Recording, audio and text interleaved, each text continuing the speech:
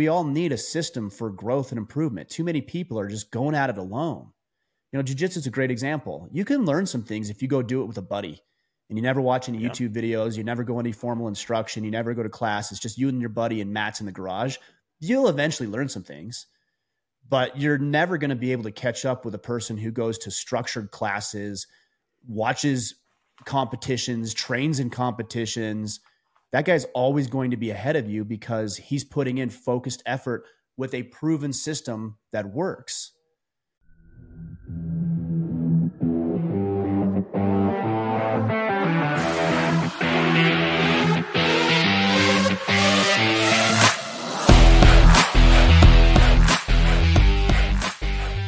Hi, everyone. Welcome to the Rising Father podcast. I'm Chris Rodack. I have Ryan Michler. He's the founder of Order of Man. I'm honored and blessed to have him on here with us to talk about all things business, fatherhood, masculinity, hunting, everything. Welcome, Ryan. Hey, what's going on, brother? Hey, before we get started, I actually have to close my door. I can hear the vacuum going out there, and it will try to come No in problem, here, so man. let me close Go my for door it. real quick. Do it. Otherwise, we will get interrupted. So, That happens. all right. Anyways, good to see you, man. Glad to be here with you.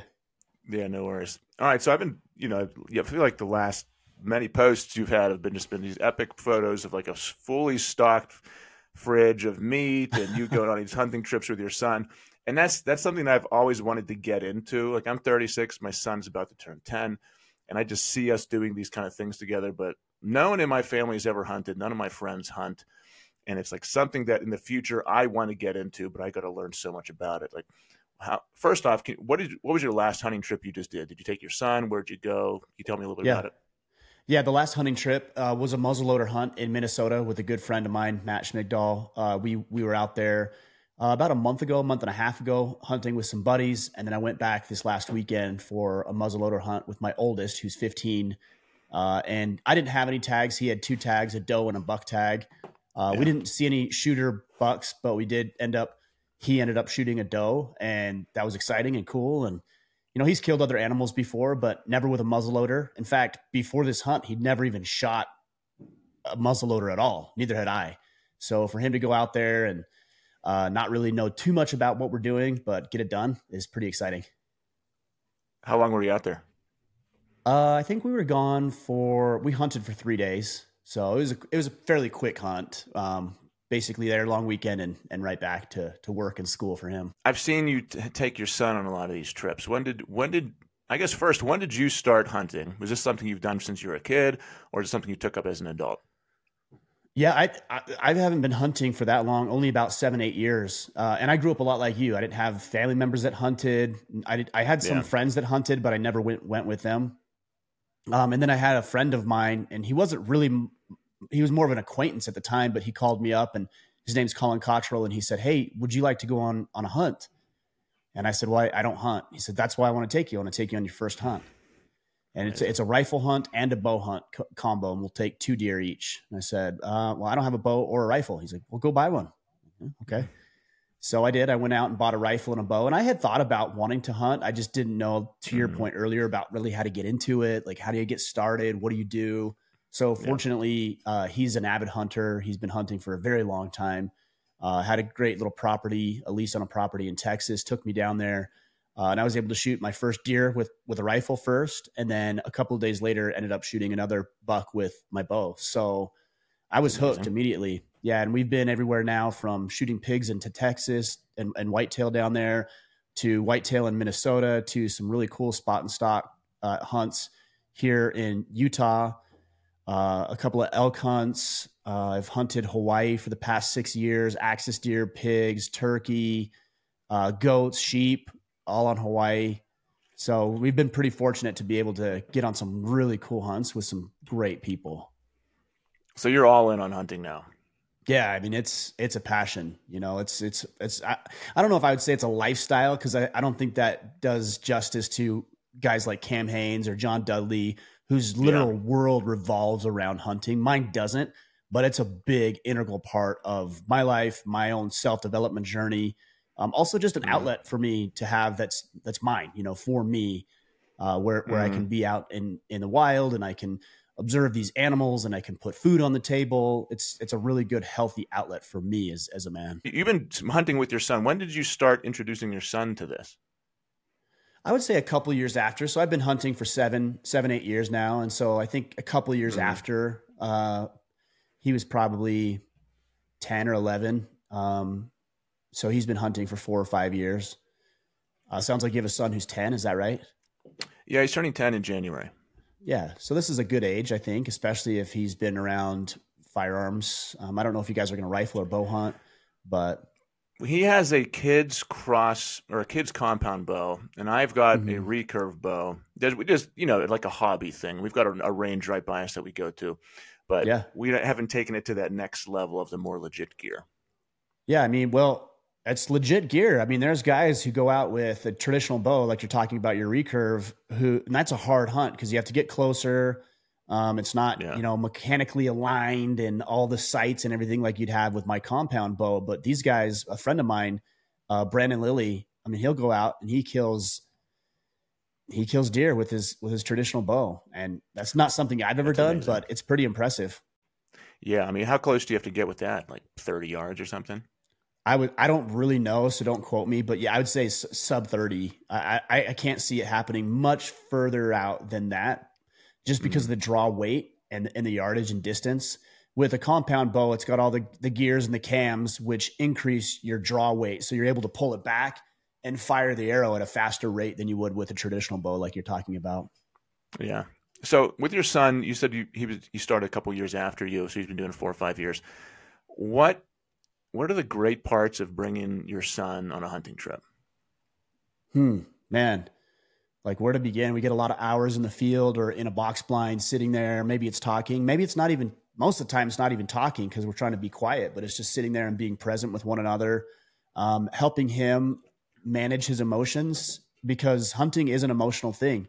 I even to this day, and I'm sure guys who love to hunt can attest to this, when a big buck walks in front of you, my adrenaline starts pumping and I will literally shiver, almost like I'm cold, but it's just the adrenaline pumping, and it changes physiologically the way that you behave. And so, making that shot on a big buck like that, when your adrenaline's pumping and going crazy, you've got to manage that. You've got to train and be ready, because you don't want to make a bad shot. I made a bad shot on a really nice buck this year and wounded him.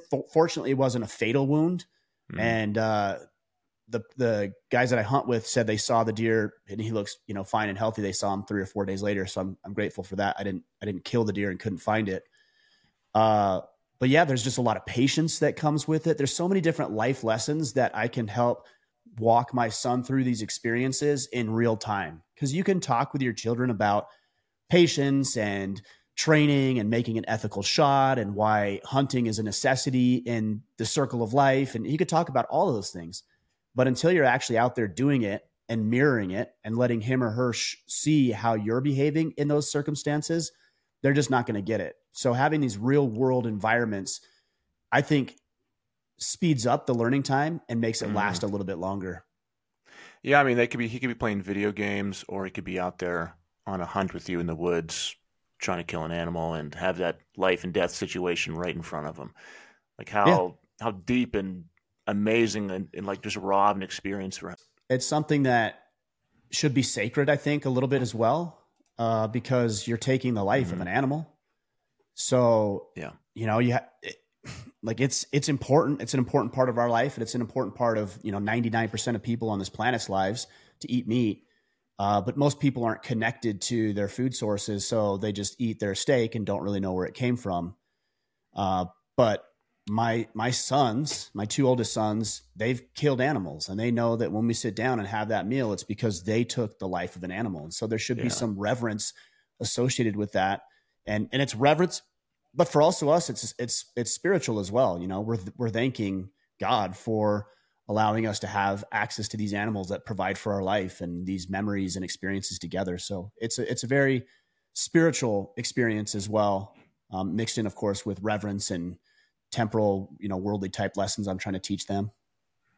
When he killed it, when your sons killed their first deer or whatever animal it was? Was that a difficult time for them? Was that a huge learning opportunity, and you have to talk them through that, or did it go pretty seamlessly? No, it went pretty seamlessly. I was telling you, my oldest son, his first big game animal outside of like fishing and things like that, Yeah. was that deer in Pennsylvania. And Yeah, that's right. we were on a 3-day hunt and we really hadn't seen much. And it was our last sit. And he said, Dad, I want to sit in this food plot. He had his eye on this food plot. Mm-hmm. And I want to sit in this stand. He had his eye on this stand that he wanted to sit in. I said, well, that's a single stand. So you can do that, but you're going to be up there by yourself for 3 hours. It's cold. It gets dark and you can't come down and you can't make any noise. You don't have a phone. So you want to do that?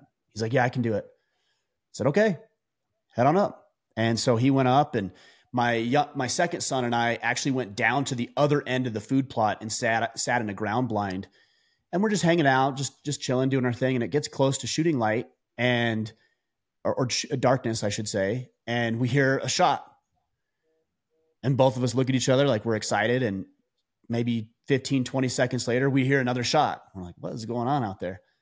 So we wait for a minute, maybe 15, 20, 30 minutes. And we get out and we walk up to the tree stand, and he's like, big buck down. He's all excited. Oh, I'm like, all right, well, be quiet. There's other hunters around here. Like, be quiet, come down. So he came down, and I said, tell me what happened. He's like, well, I shot this deer and it was wounded, but it was like on all fours, like crawling. So I shot it again. I'm like, did you kill it? He's like, yeah, I killed it. I said, awesome.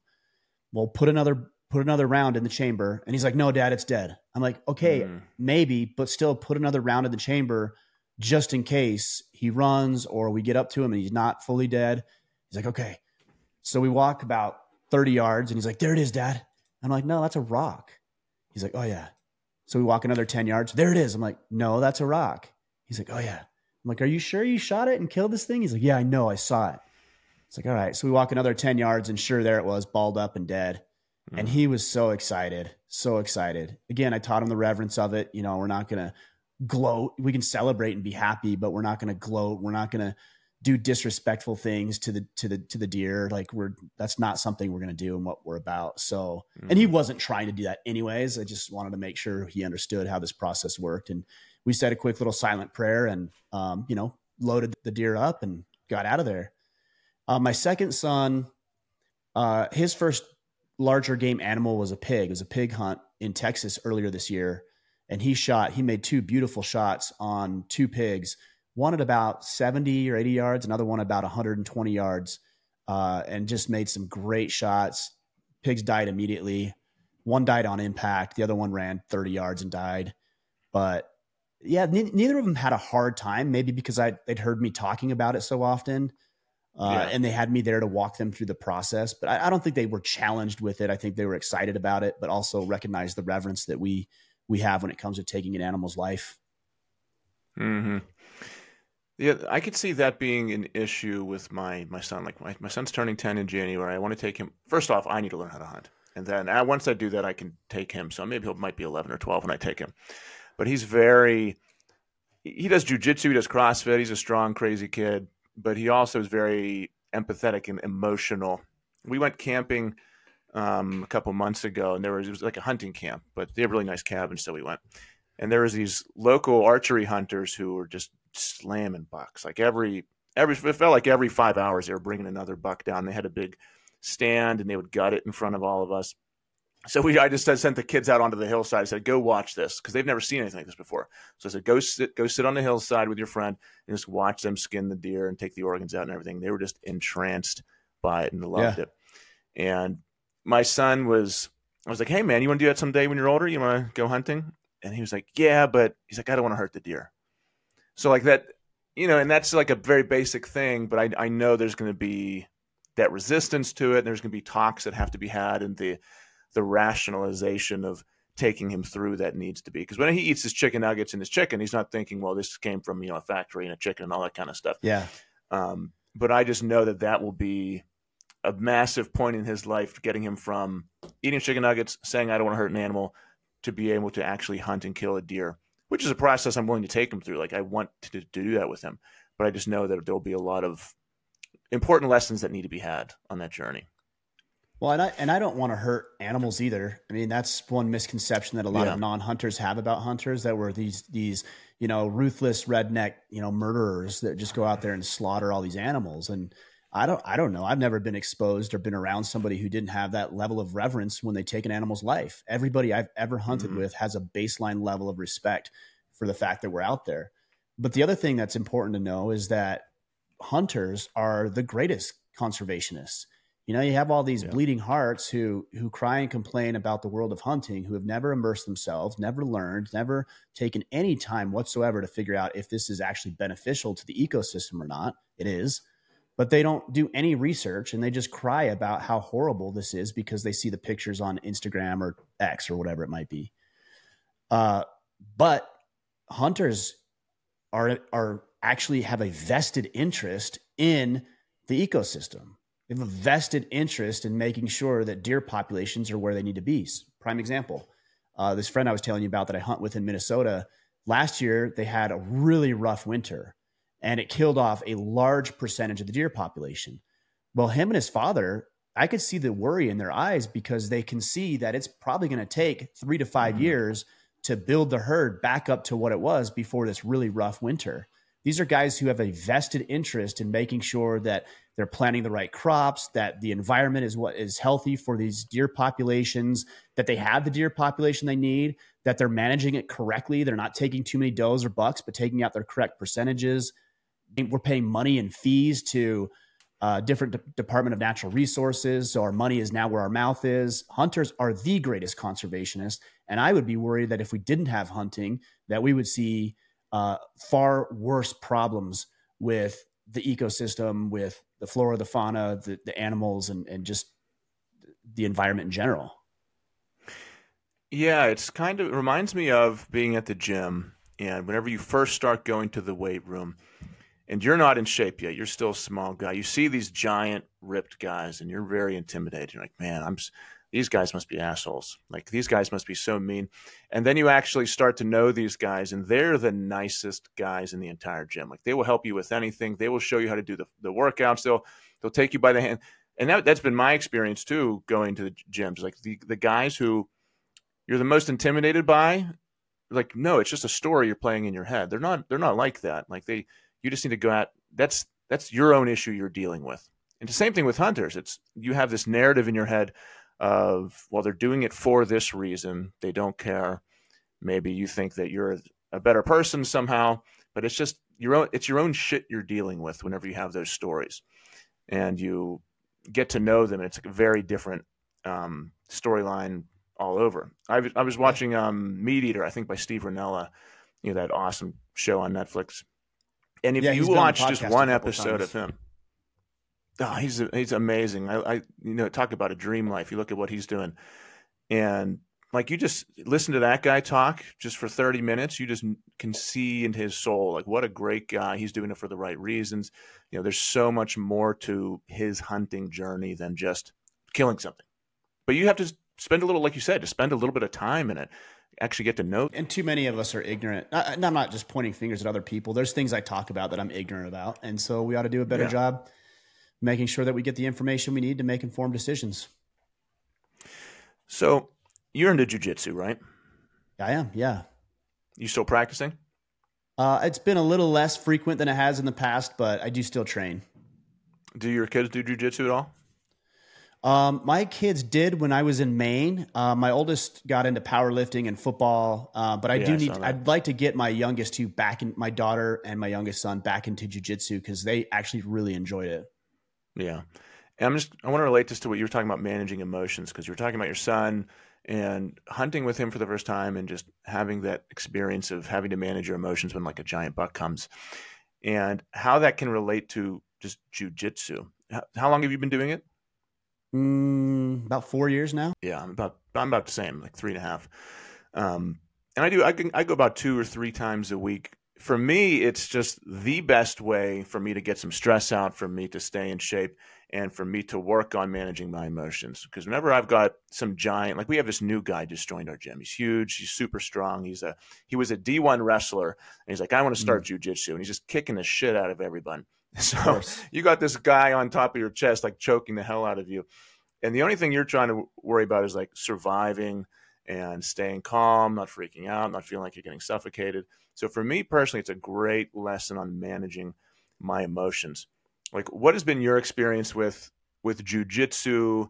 Not like the physical growth, but maybe some mental, emotional changes. Like, have you felt any of that kind of relate to hunting at all? The same kind of lessons? Yeah, I mean, I think you're right with managing your emotions, I think is crucial. I also think recognizing when you're getting yourself into bad positions and you see that ahead of time. Because most of the time, especially when you start, all of a sudden you've got a big guy whose arms are wrapped around your neck and you're choking. Yeah. Uh, but once you start training a little bit more, you start to be aware of how did I get myself into this position? and Yeah. and then the key becomes not escaping, but how do I keep myself from being exposed to a potential submission or injury? So there's that. The other side is just critical thinking. That is huge in jiu-jitsu. You know, you might be in a certain position, you might have an advantage, and all of a sudden you get reversed or swept because you weren't thinking about what's next or what threats could potentially come your way. But this is life, right? Threats are going to happen. Things are going to come up. You've got to be 5, 10, 15 moves ahead in order to beat the competition, in order to do whatever it is that you have a desire to do. I think jiu-jitsu helps you do it because it's going to help you stay calm, manage your emotions, think about scenarios and situations, play those out in your head before you start acting, and then see that a series of simple steps, and that's really all jiu-jitsu is, it's simple steps, will produce a predictable outcome. You know, when you look at a black belt, for example, Kip Sorensen, he's my co-host on the Ask Me Anything and a good friend. He's a black belt. He's been training for, I think, 11, 12, 13 years, somewhere in there. And he will purposely, expose himself or purposely go for one attempt so that I'll respond so he can get me into something else. He's just thinking further ahead than me because he has the exposure to it. So that's what we need to do in life is recognize where we're stepping, if it's going to move us towards the right path or move us further from where we want to be. But those are all lessons you can learn on the mat. Absolutely. I mean, there's a guy, I think 2 nights ago, he's just like 1 month in, white belt. And he was going into it with a perfectionist attitude. And I can understand because I had that once when I was starting too. So, whenever you're rolling with someone, you're only supposed to tap if, basically you're in so much pain or about to pass out, right? And I was rolling with him. I was about to get him in a head and arm triangle. And he was underneath. He was starting to feel the pressure. And before I got close and he wasn't in danger, he tapped and he said, well, I can't get out of here. So I got to quit. So I was like, man, that's not how it works, man. I was like, you have to try to survive in that situation. So we started again. Exact same thing happened, except this was just knee on belly. He said, nah, I'm not getting out of here.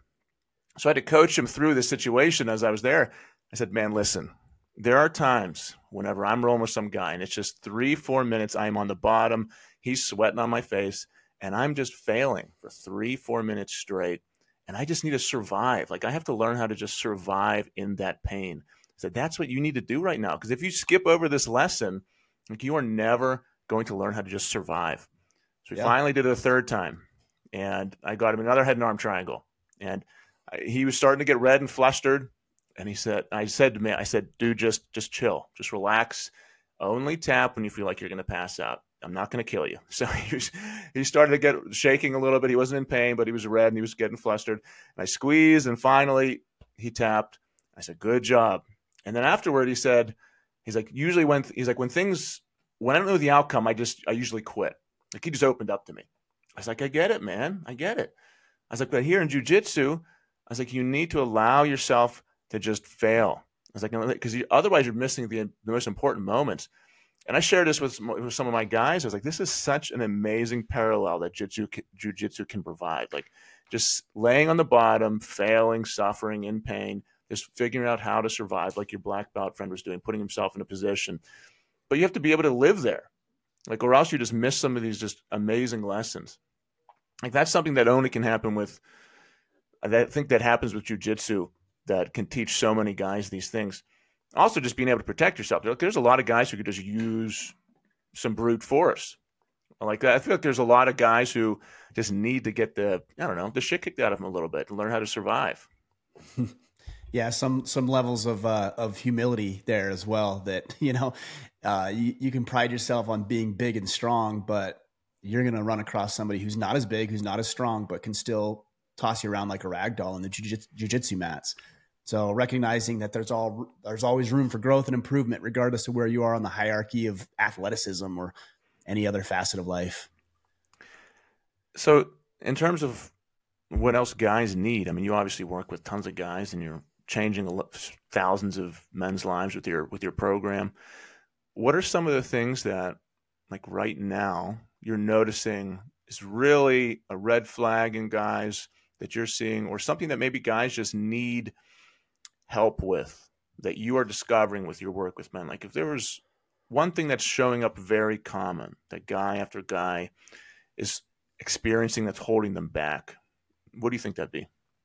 Generally, I would say there's two things that I explain to men, and that I've really lacked in my life for a lot of years, and I struggled because of it. And those two things are, number one, a network, and number two, a framework. If you have a network of other highly motivated, ambitious, driven men who are willing to be held accountable and are willing to hold you accountable to goals and objectives and things that you want to do, maybe even just be a sounding board occasionally. Or, I've got friends. I had a good conversation with a friend not too long ago about some issues that he's got in his own marriage. And I don't have any solutions for him, but man, he needed to get some things off his chest. And he's got a guy that he can go to and turn to and talk about these issues and just kind of work through some of the issues that I went through in my own marriage. So having that network is crucial. And then the framework is a system. Right? We all need a system for growth and improvement. Too many people are just going at it alone.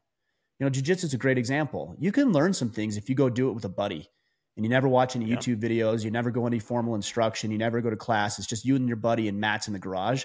You'll eventually learn some things, but you're never going to be able to catch up with a person who goes to structured classes, watches competitions, trains in competitions.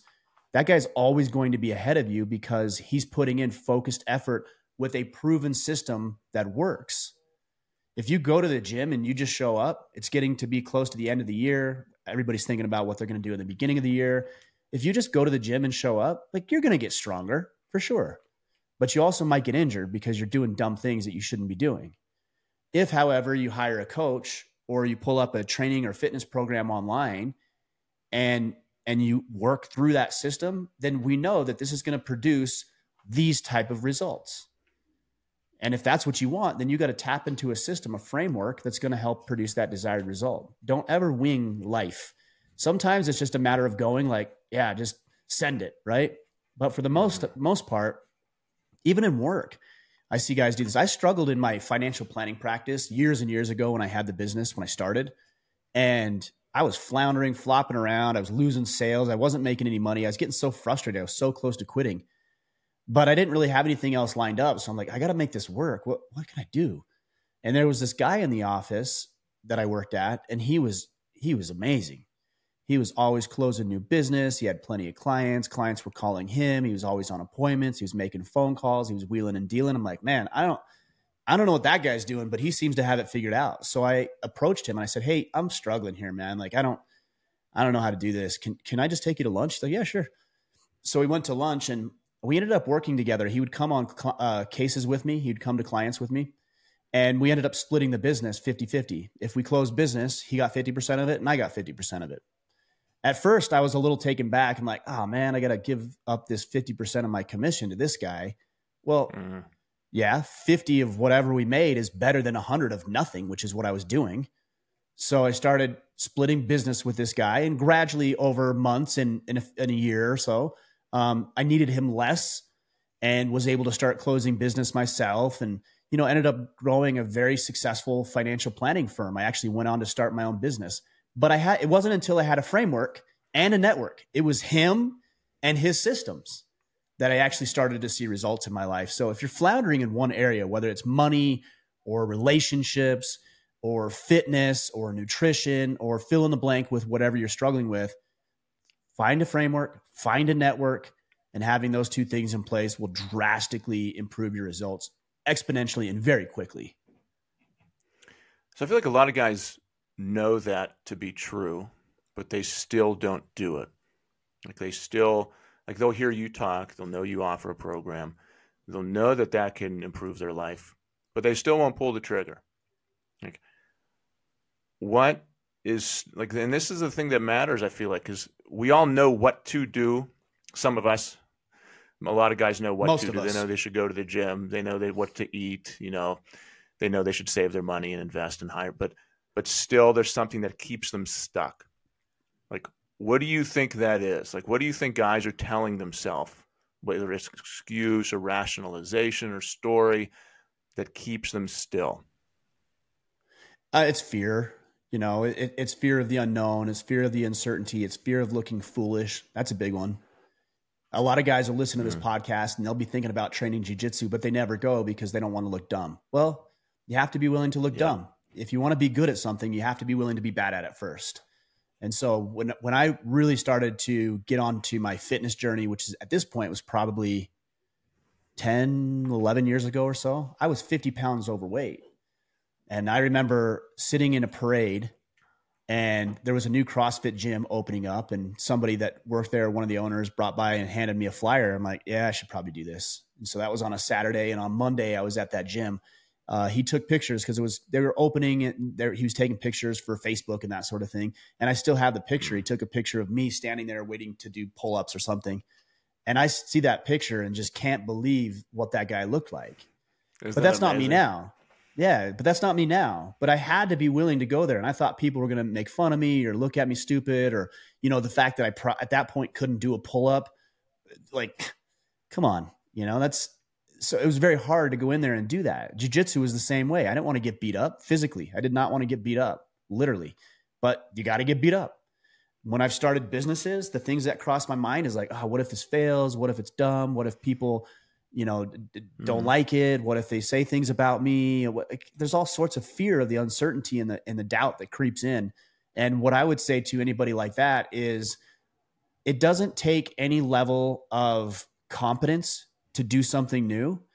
And there is no prerequisite to trying something. Most people think there is like, I want to try jiu-jitsu. Let me study for it. No, there's no prerequisite to trying it.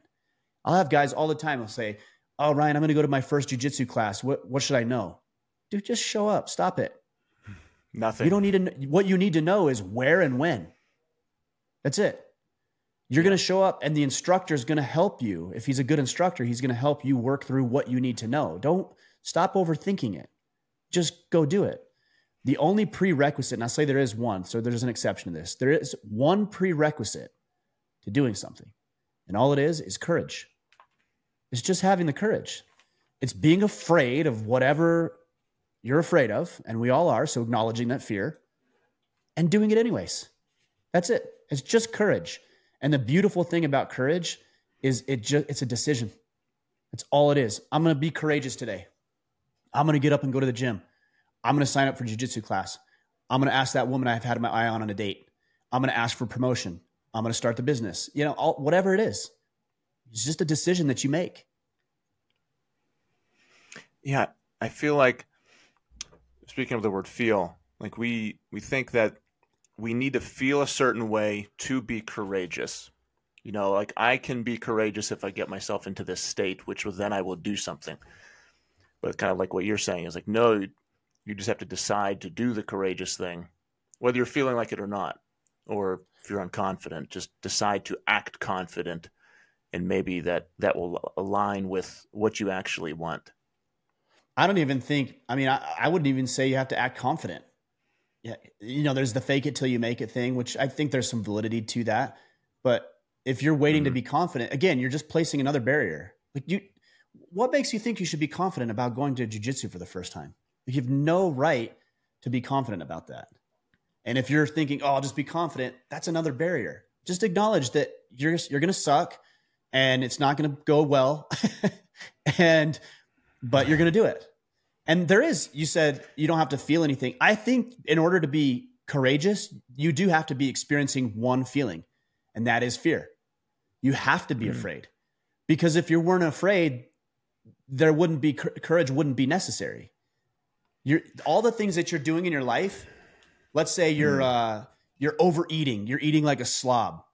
You're not afraid of that. Otherwise, there's no courage required for that. It's the path of least resistance. So in order for you to be courageous, there has to be fear, and you have to be experiencing it. So when you're feeling fear, as long as it's something that isn't going to kill you, maybe that's an indicator, an opportunity for you to exhibit a little bit of courage and build that muscle. That's so hard because so many of the things that we do are to avoid that feeling of doubt and fear.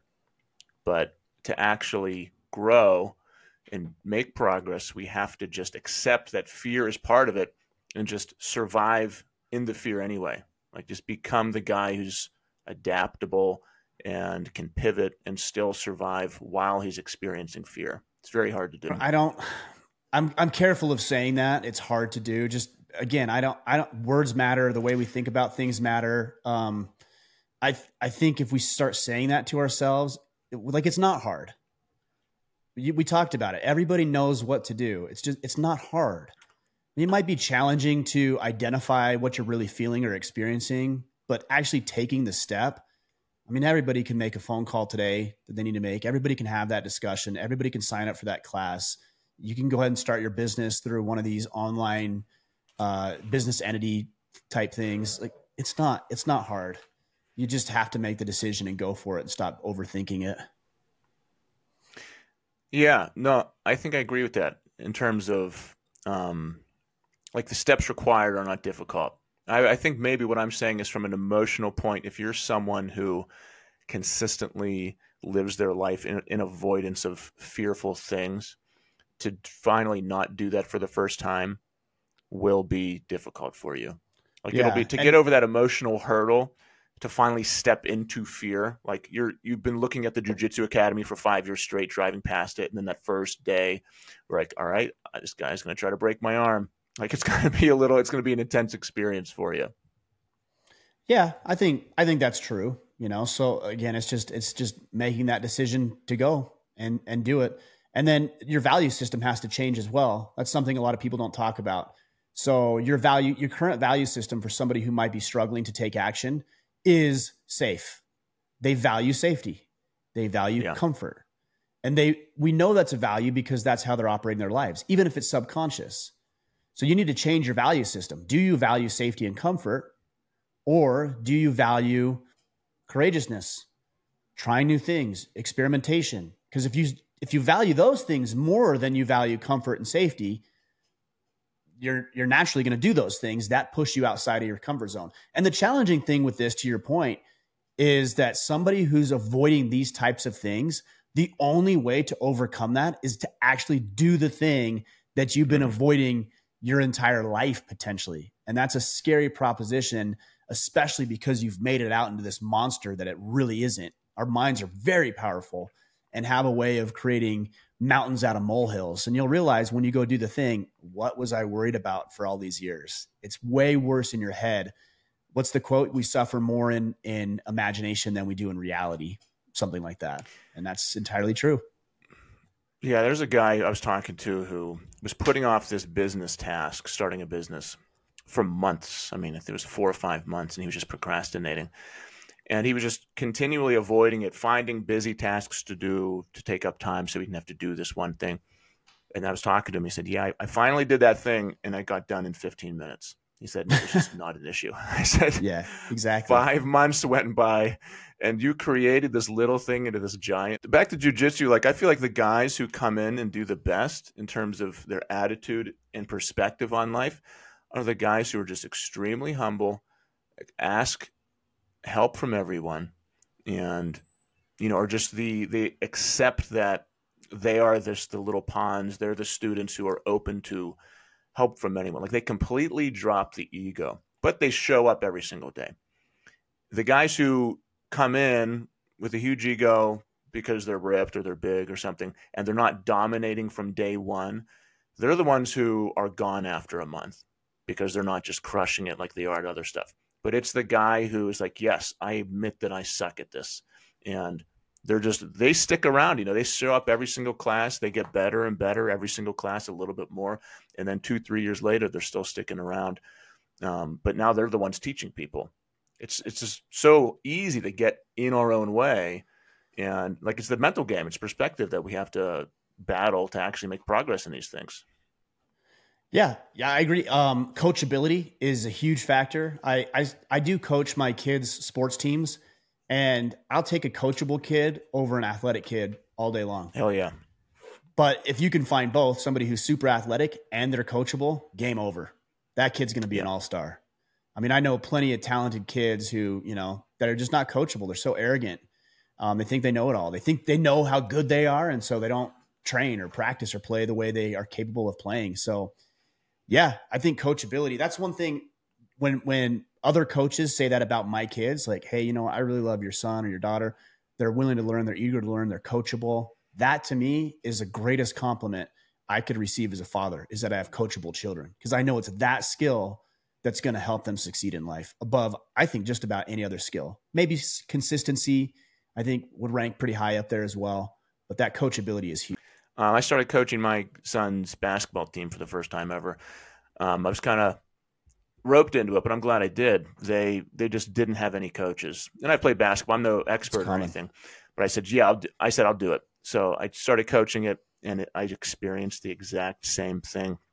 I was setting up my team, and like, I want to do it again next year now, but now the people I select is going to be very different from my team. It's kind of like a roster whenever you choose, because there are kids who are like, yes, Mr. Rodack.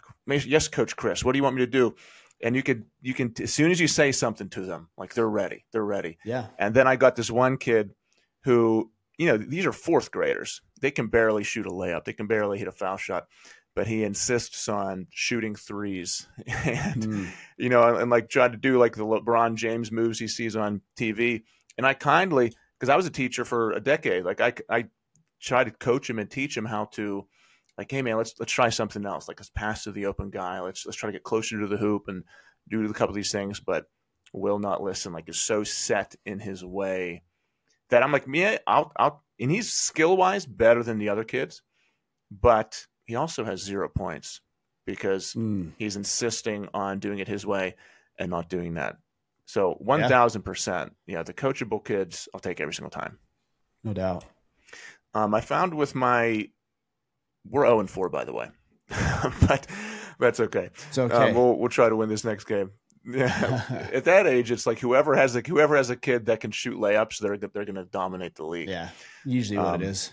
But what I found is that, like, my son has been on a bunch of these teams that have just dominated over the years because he has a couple of those kids who are amazing. But now that he's finally losing, it's actually been the best thing ever for him, because he's lost every single game. Now he's trying harder than ever every single game. Now he's getting passionate, but also back to what we were talking about earlier, he has all these new emotions that he's never had before, where he's like, oh my God, we might like lose every single game. What are we going to do? Like, the one game this other kid was crying. So he saw his friend crying. So like, he started to tear up. I was like, thank you. I was like, this is an amazing lesson I get to teach right here, because you are going to fail. You're going to fail in life, and we can't just continually go through and just dominate everything, which is why jiu-jitsu is great, which is why hunting's great, all these things. So I guess my question for you would be, with your children, do you try to put them in situations not where they could fail, but whenever failure does occur, how do you talk them through that?